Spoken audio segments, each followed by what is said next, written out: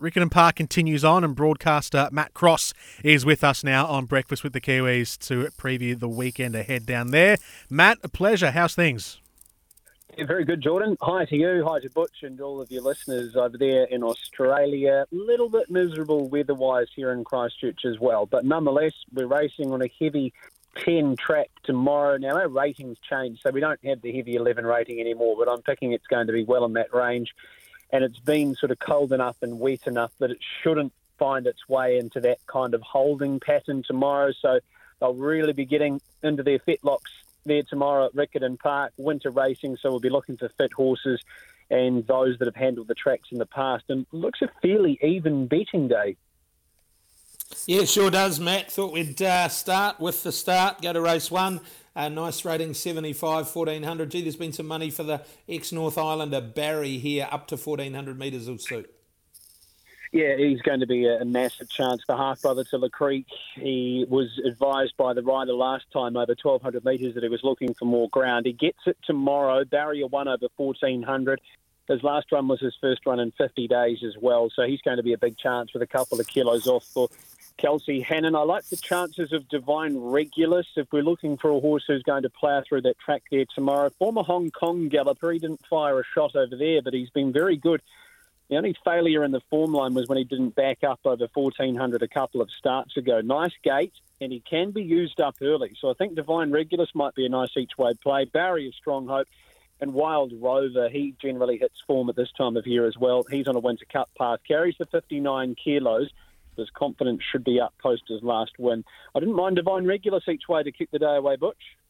Perfect. Race 3, Matt, we'll leave you 2-year-olds, all the first starters out for you. Race 3, I happened to see one win the other day, and that was number 3, Mystic Park, Son of Ocean Park, and gee, it was impressive. I don't know about the heavy track, but what I do know is it's a galloper of utmost ability. Yeah, very, very promising horse, and not quite the full package physically yet, I don't think, Mystic Park. He's another one with barrier number 1. Now, he won from this gate at Timato on a good track last time out, but I think his class might just get him over the line here. Early on in the day, 1,000 metres, there's going to be no excuses for him if he gets away cleanly. He should get himself in a good passage, so he's clearly the horse to beat. Radiant Rosie, number 5, has got no weight. The 1,000 metres will be right up her alley. She does need to hustle a little bit early. She won this race last year, and she's an awfully hard horse to get past.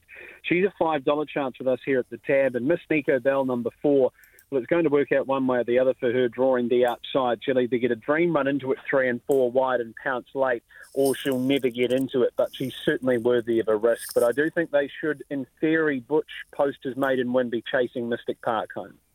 He was certainly impressive. Race 4 is a nice race, the Daphne Bannon Memorial. This one over the 1,200 metres for the better performed horses. And, gee, you talked about it being an even betting day. Market here says it's an even race at the top. OK Pal and Emanon in the market, but there's been money for some down the bottom. Really struggled to work this one out. Yeah, I was with you, Butch. I can steer you 100 different ways and still get this wrong. No doubt OK Pal is the best horse in the race by a long way. He's 37 days between races, but he does race really well in that state. He's at 8 starts off a 30-day break for 3 wins at a placing, and he might just have his mojo back after his win on the synthetic last time. A very enigmatic horse. He defies enigma, this horse, OK Pal. Huge on ability, but he can miss the start. And look, over 1,200 metres on a heavy track, you wouldn't want to be giving them a head start. I'm with him, but he's very risky, and there may just not be enough in that price to be playing around him. Chiquito, number 5, she'll be a big improver. I think she's a $10 chance. Had a little bit of trouble getting clear last time. Generally performs well second up. Emanon has a very good strike rate on the heavy track. She's got the 58 kilos. And if you're looking for a bit of an each way, the Good Shepherd, number 11, should map nicely. And he's a mudlark, so he won't mind a 1,200 metre race with 54 kilos on his back.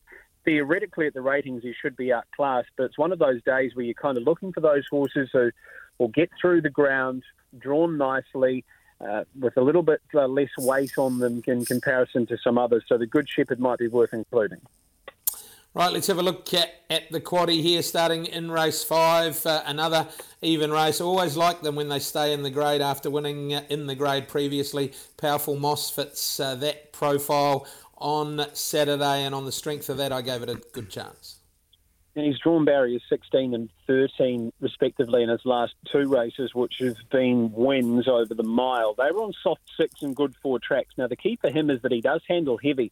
Coming back to 1400, it's going to be like a solidly run mile. So he's really well placed, this horse. The only real negative is the 60 kilos, but he was too good for them on pace with 58 last time out and should be able to get a nice handy run from barrier number 2. Kinlock number 2, he is one of the most consistent horses I've seen over the last couple of months. He's a very willing horse and he comes back and trip from the mile on the synthetic. He'll be there at the finish, don't worry about that. Number 4, Rabada, doesn't win out of turn. Did run second and behind a subsequent winner last time in Rockastano, having its second run here in the south, so respect him. And number 9, Midnight Jane, isn't the worst either.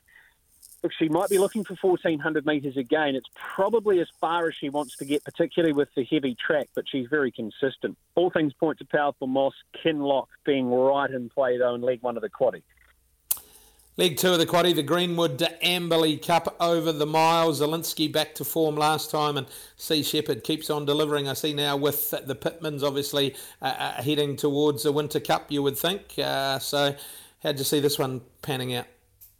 This is a very tactical battle.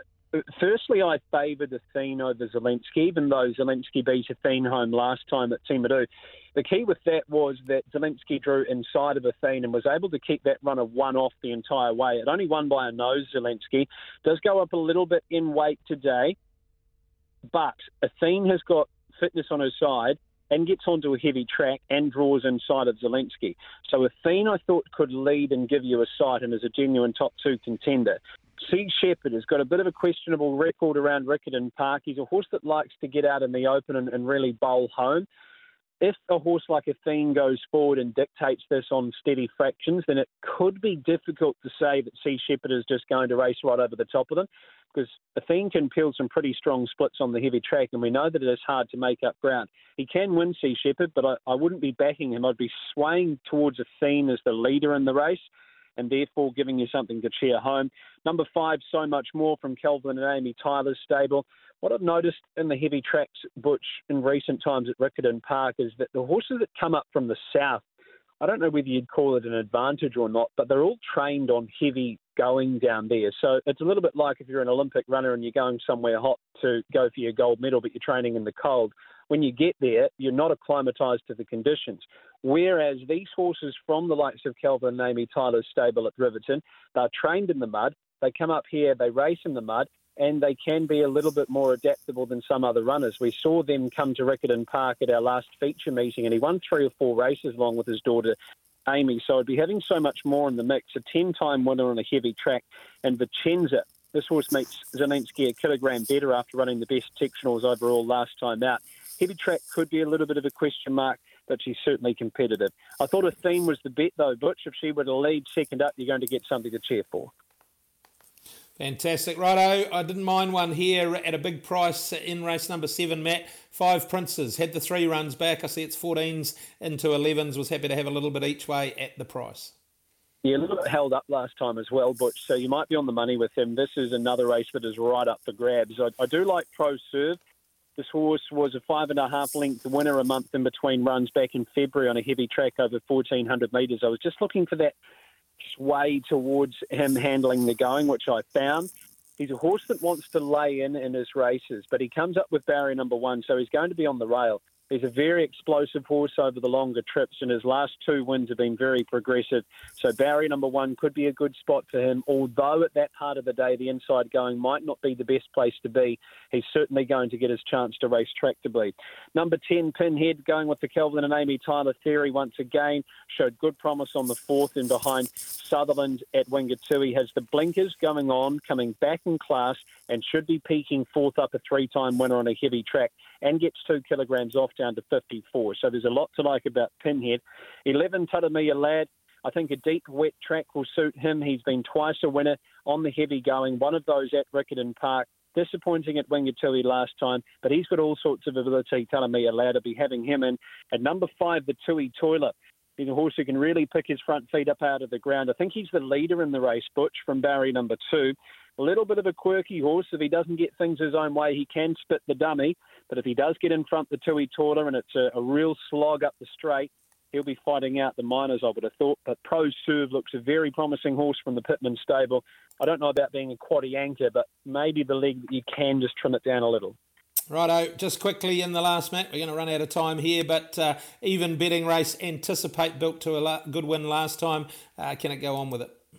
Yeah, 2-horse race for mine, Butch, to put it simply. Waihora missed barrier 1. She didn't have much luck last time. Gets onto a heavy track, and Anticipate gave them the go-by over 2,200 on similar going. So if you're playing quaddies, I'll be putting the 3 and the 8 in race 8.